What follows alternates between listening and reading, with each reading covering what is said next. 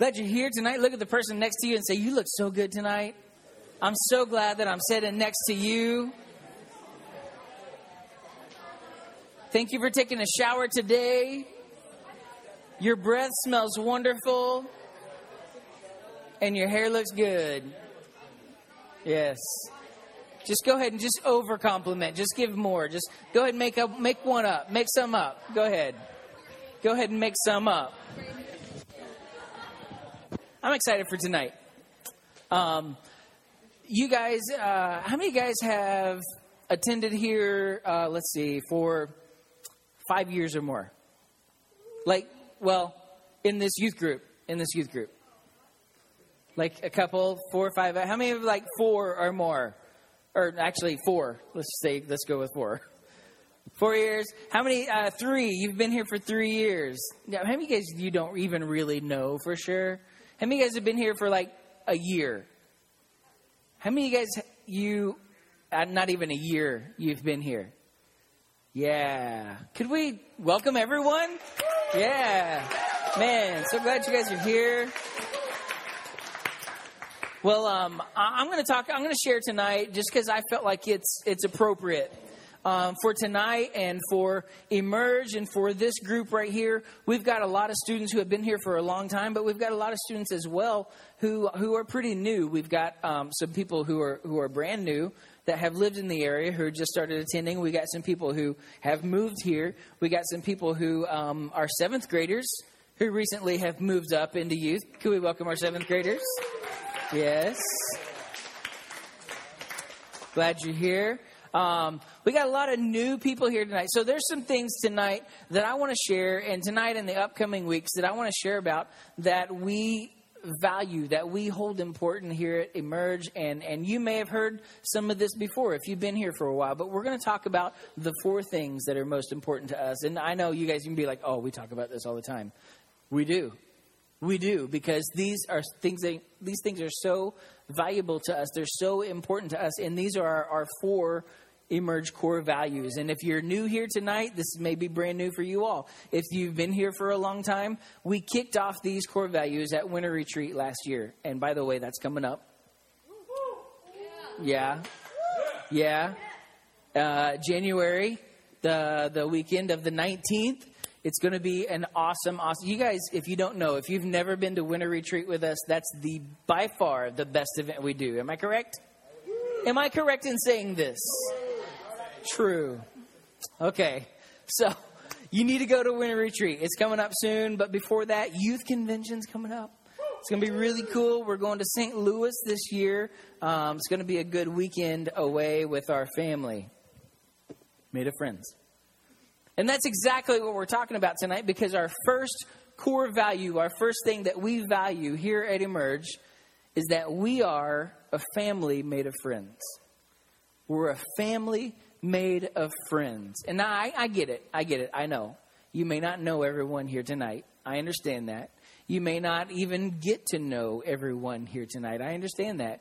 And then I get that some people are different than other people. I totally understand that.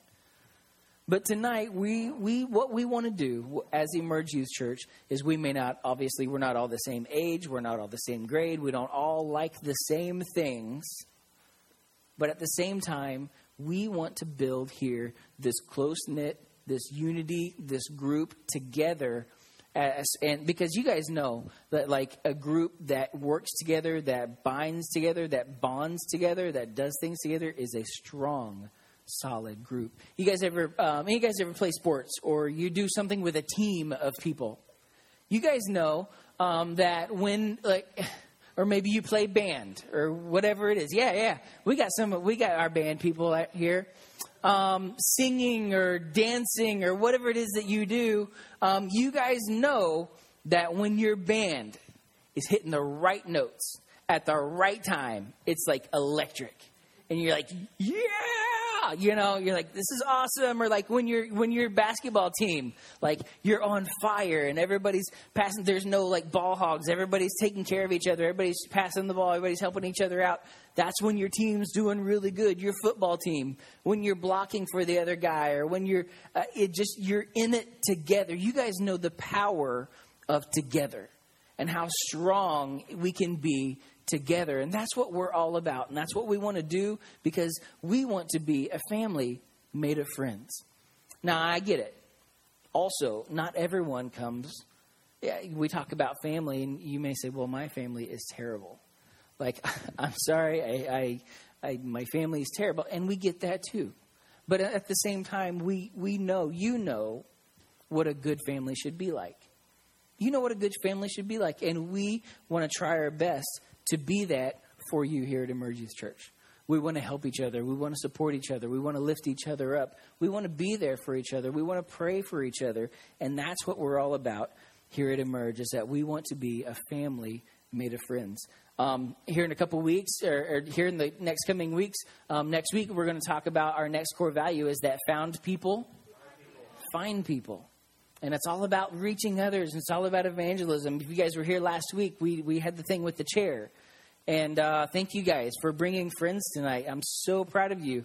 Then the next week, we're going to talk about how saved people serve people. You guys are quick on that. And then the last week, we're going to talk about how growing people change. Yes, I'm so proud of you guys. You guys got this. One of you guys want to preach tonight? Jordan? Here in a minute. Give me a minute. So tonight, we're talking about family made of friends. And how many of you guys love Thanksgiving? Like, it's like your favorite, like, dude, eating? Come on. Put a plate in front of me. I'll eat. So if you're in the family, you guys get together with your big group of family. Everyone sits around the table and everyone eats. You have a seat at the table if you're part of the family. You guys, how many of you guys at your family, like there's the adult table and there's the kids table? And the kids table is usually a plastic table with plastic chairs, and it could collapse at any moment. You guys know what I'm talking about? It's so, always something is spilt, or always something is food goes everywhere, whatever it is. And so eventually, you guys, one of these days, you'll make it to the adult table, and you do that by someone dying. Unfortunately, that's how you advance to the adult table. Someone has to die. And so we sit around this table with people that are family. But we also, you guys know your families. Right? You know your families. We also know that our family has a little bit of crazy in them, right? Yeah. Can I get an amen? Yeah. Your family knows how to put the fun in dysfunctional, right? And so I started thinking about, we talked about some qualities that a good family has around the table. And every family is different. I get that. I know that. I understand that. But I think you could find these qualities that we talk about in a family at each and every family. And the first one is love. Everybody say, "Aw." First one is love, like myself and my family, as much as we argue and as much as my kids may fight. And there's legitimate love for each other. We really do love each other. And I love, like, when our whole large family, extended family gets together, and you could just feel the love in the room. It's same thing with Kristen's family. Like, we get together with that whole group of family, and it's a lot of fun. We have a great time together. The second thing a family has love. The second thing a family has is conflict. Any of you guys ever fought or argued with a family member? No, not in my family. We don't do that. Liars. Here's the deal. You have not had an official family meal until there has been an official family fight. Right? And so you got different people at the table. You've got the political activists, like you've got the arguer, you got the person who chomps on their food, like you have the mouth breather, like, you know what I'm talking about? And you have the person who talks just because they like the sound of their own voice, the smacking person. So many different people at your table. I got a feeling the smacker is Johnny at his table. So, or the talker, either way. He could be both. But the third thing is this. There's confusion at our table. There's confusion, and I'll never forget the first time sitting down with Kristen and her family, and my first Thanksgiving with them, and everyone's there, and they're all talking the whole time to me, And I'm like, who do I listen to? I don't know. And then like finally like the volume gets louder and louder because these are louder people. And the volume gets louder and louder and louder in the room. And then finally Grandpa John shouts out, he's like, is anybody listening to me? And then like it gets quiet and everyone kind of laughs. And then they start talking again. And so there's confusion at the table. There's frustration in the family at the table. Like everyone has that family member that's late all the time. You guys know what I'm talking about? That's not me. I've got a cousin, Brenda, who's late every single year. And like in our family, everyone is designated to bring different things to the meal. And so my grandmother, she's diabetic and she has to eat at a certain time in the day. And so my cousin every single year puts my grandma off schedule, and we should just start telling her, say, hey, Brenda, we're having Thanksgiving breakfast this year. That way she would show up by lunchtime. And so, but we all have that family member who frustrates us, that person that makes us mad. And so finally, there's connection. There's a connection in the family at the family table. And the connection is so deep that here I can call my family crazy, but you better not call my family crazy.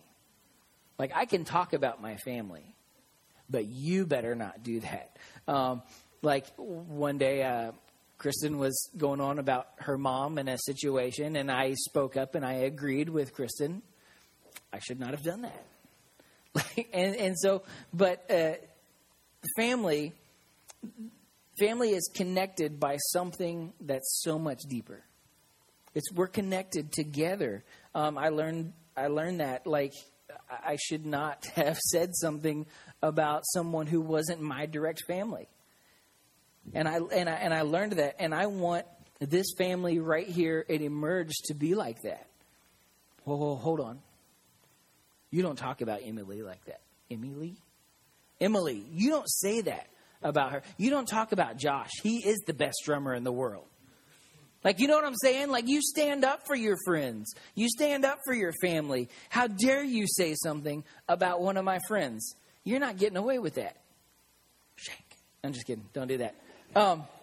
But like maybe you may be super close to them or not, super close to the people in this room, but we're family.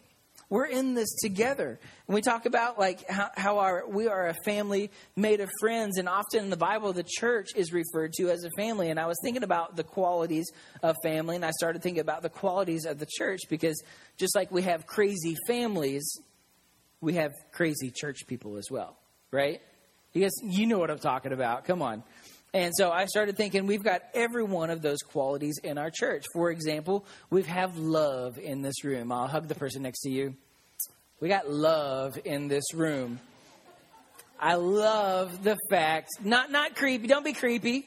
Don't be creeps about it. Listen. Shh. I love the fact that people in this room, listen. I love the fact that people in this room love each other. I love it that we love each other. I love to see groups of you guys hanging out, being together, going bowling, doing things together. I don't know, whatever it is, going out to eat together. I love to see that. I love to see when people celebrate together. Shh. I love to see when people worship together. I love to see us just be together and do things together. You know what else we have in our church? Is we have conflict. We have conflict. And if you've ever left one church to go to another because there's conflict, you're crazy. You're just like, I just want to be at a church where there's no conflict. Or I want to be at a church or a youth group where there's no drama. Here's the deal. Give it time. There will be drama. And if you're there long enough, like, you will be judged, you'll be talked about, there will be conflict. There will never be a group of people that get together where there will be zero conflict. Ever. So one part of being a part of a great family, it's not the absence of conflict, but learning how to fight without the relationship being destroyed. There's confusion in the church, especially for first-timers or new people to church.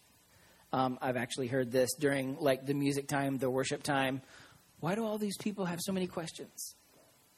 And then some people have 2 questions. Like, you know what I'm talking about? And some churches, we use our insider lingo, our insider church words that outsider church people don't know. And I tried my best not to use insider church lingo, but sometimes it just happens. We have frustration in the church. I don't understand why they won't sing my song. Why don't we sing Oceans every week? That's my jam. Come on. They don't sing my song anymore. They quit playing my song. And we have frustrations, and finally we have connection. And the connection in the church it's deeper than I like you, you like me, let's be friends. But the connection goes back to a bloodline. It goes to a bloodline, and his name is Jesus, and he sacrificed his life for every one of us. And if we can't agree on anything else as a family, the one thing we can agree on is that Jesus Christ is the hope of the world. Now, there's this myth that people believe about the church.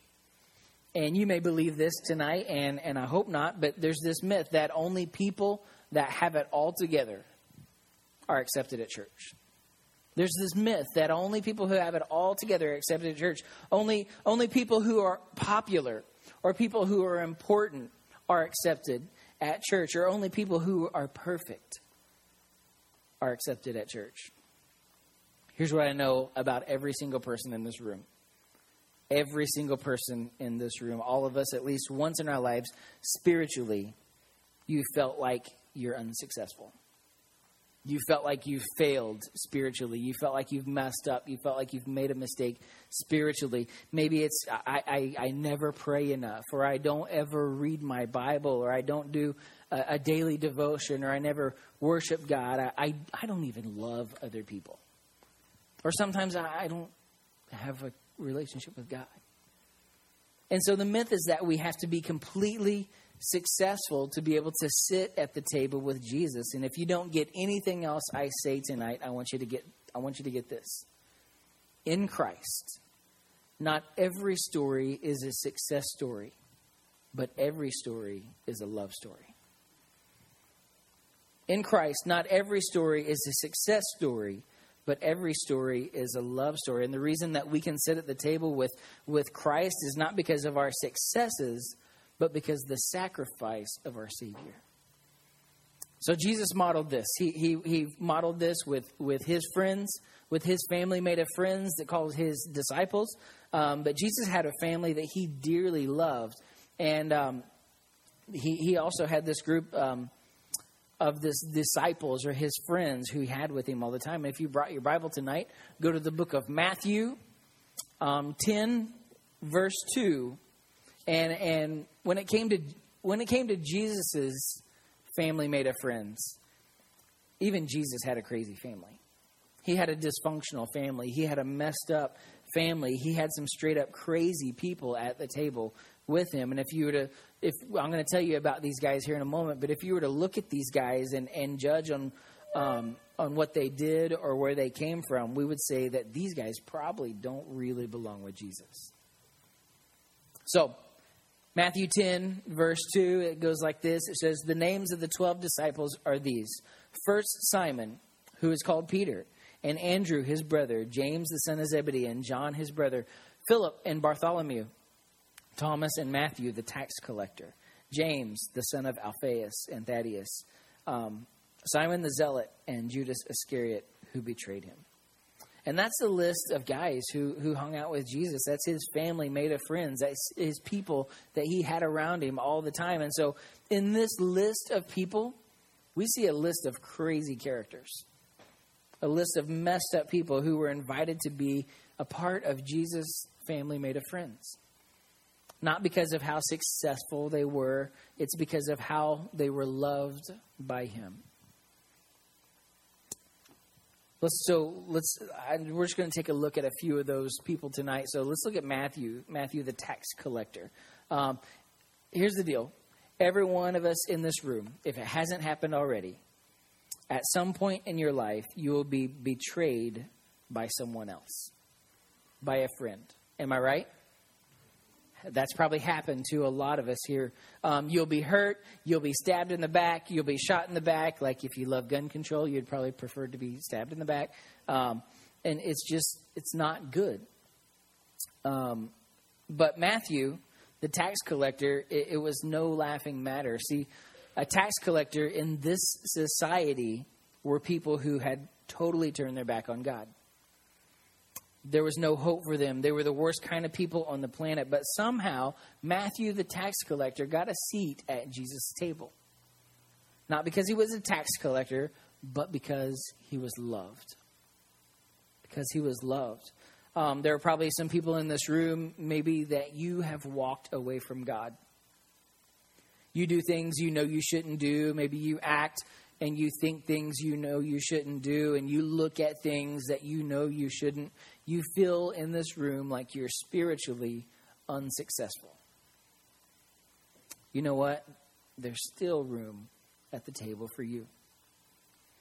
In this family made of friends, like, you get your place at the table simply because you're loved. So if Matthew, the lowest of the low, had a place at Jesus' table, in his family made of friends, then no one in this room is disqualified from being in this family made of friends sitting at Jesus' table. Not because you're perfect, but because you're loved.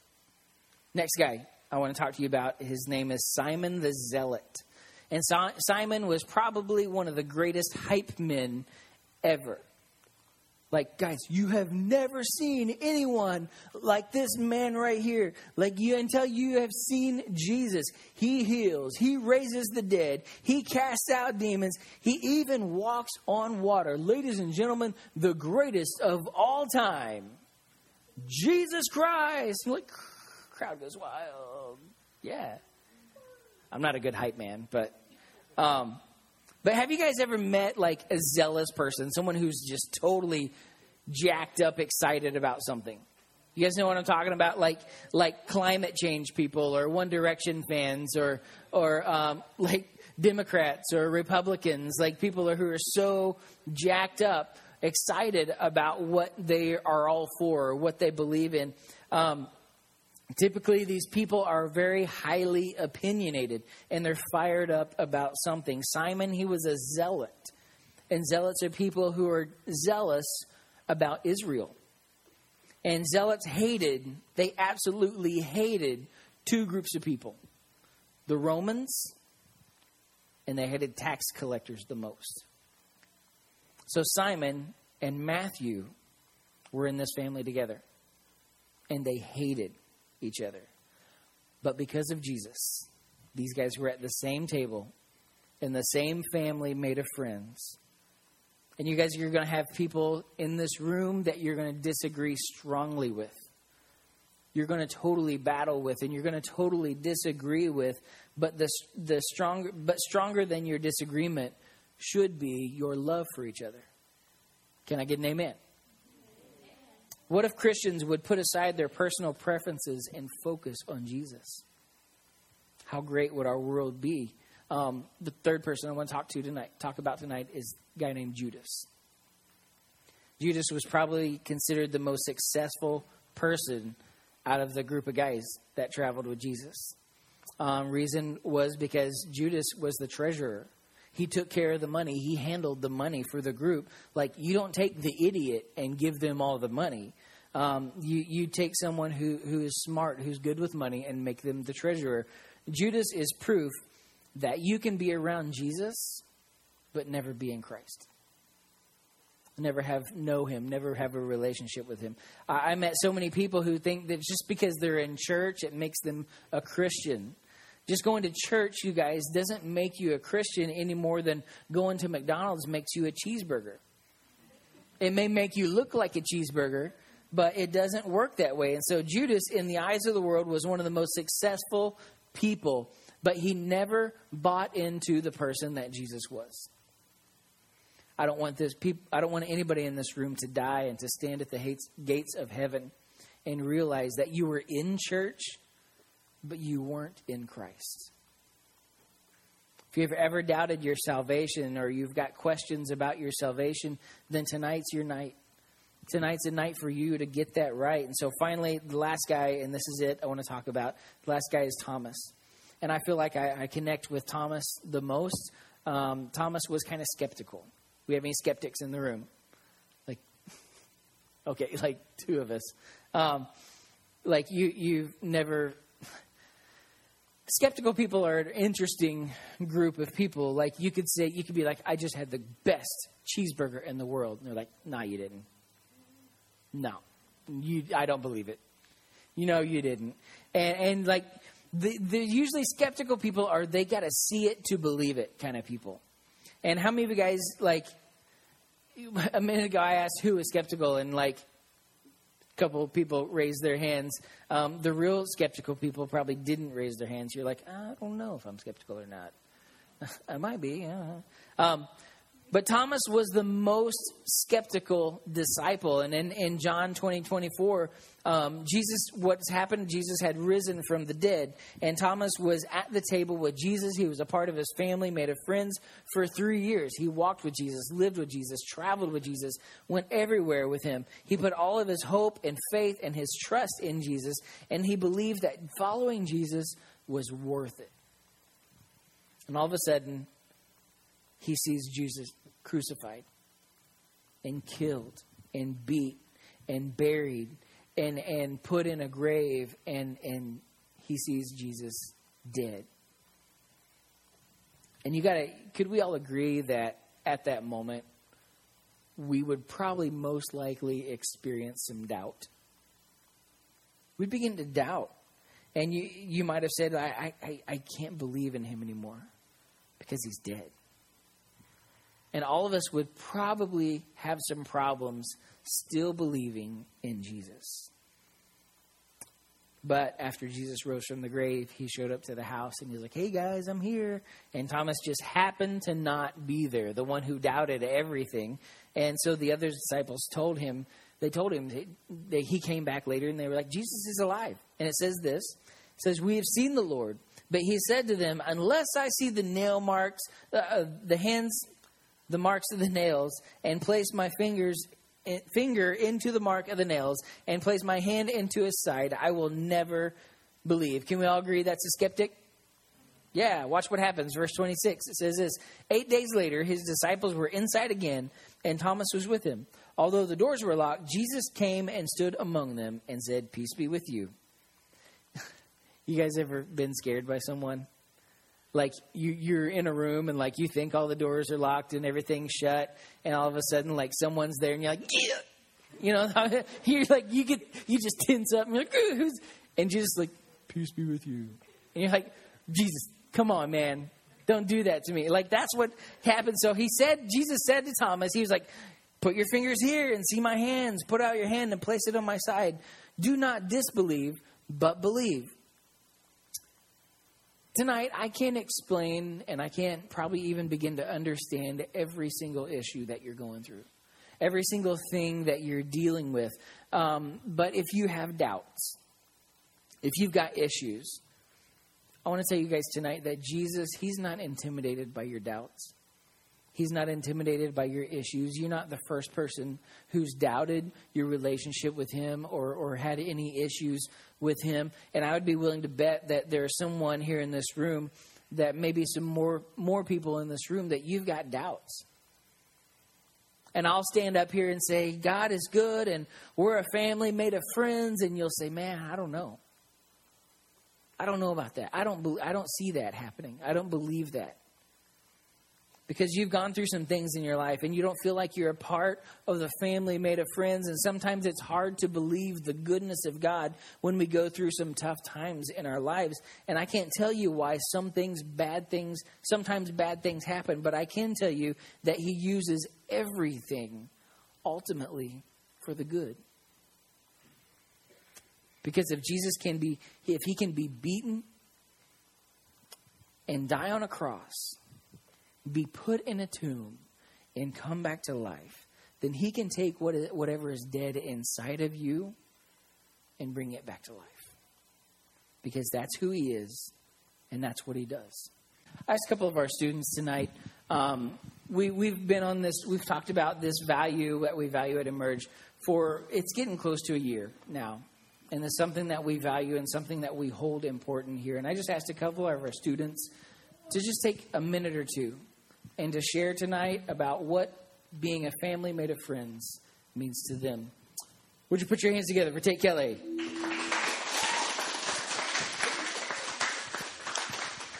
Well, I was at the winter retreat last year when he first announced all of the core values. And when I heard the first one, I was like, this is going to be a game changer for Emerge. Family made of friends. It means that it means to me that all of us together we might not have it all, but hold on, I already forgot my saying. We might not have it all together, but together we have it all. That's what it is. But it's about unity and protection and love and just loyalty and I don't know, I don't even know how to explain it. I have definitely experienced it in my life with not only my church friends, but my school friends also. I consider them my family too, and I consider all you guys my family as well. So yeah, that's basically it.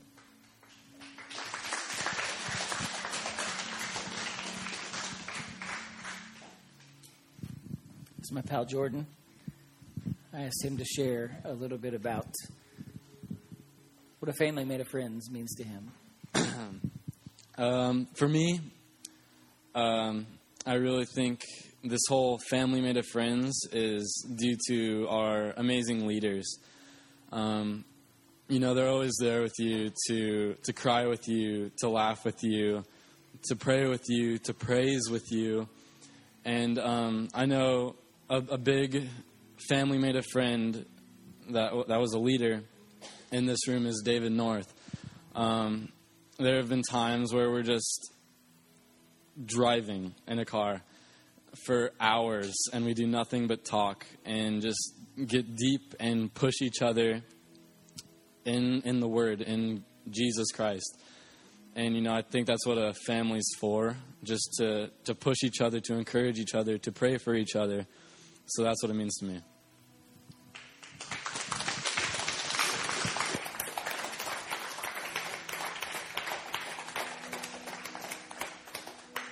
In this family, we welcome everyone with open doors and open hearts, where fist pumps reign supreme, and dance parties rule. We believe in the Bible. We believe in big crowds, and we believe in small circles. We're a family made of friends.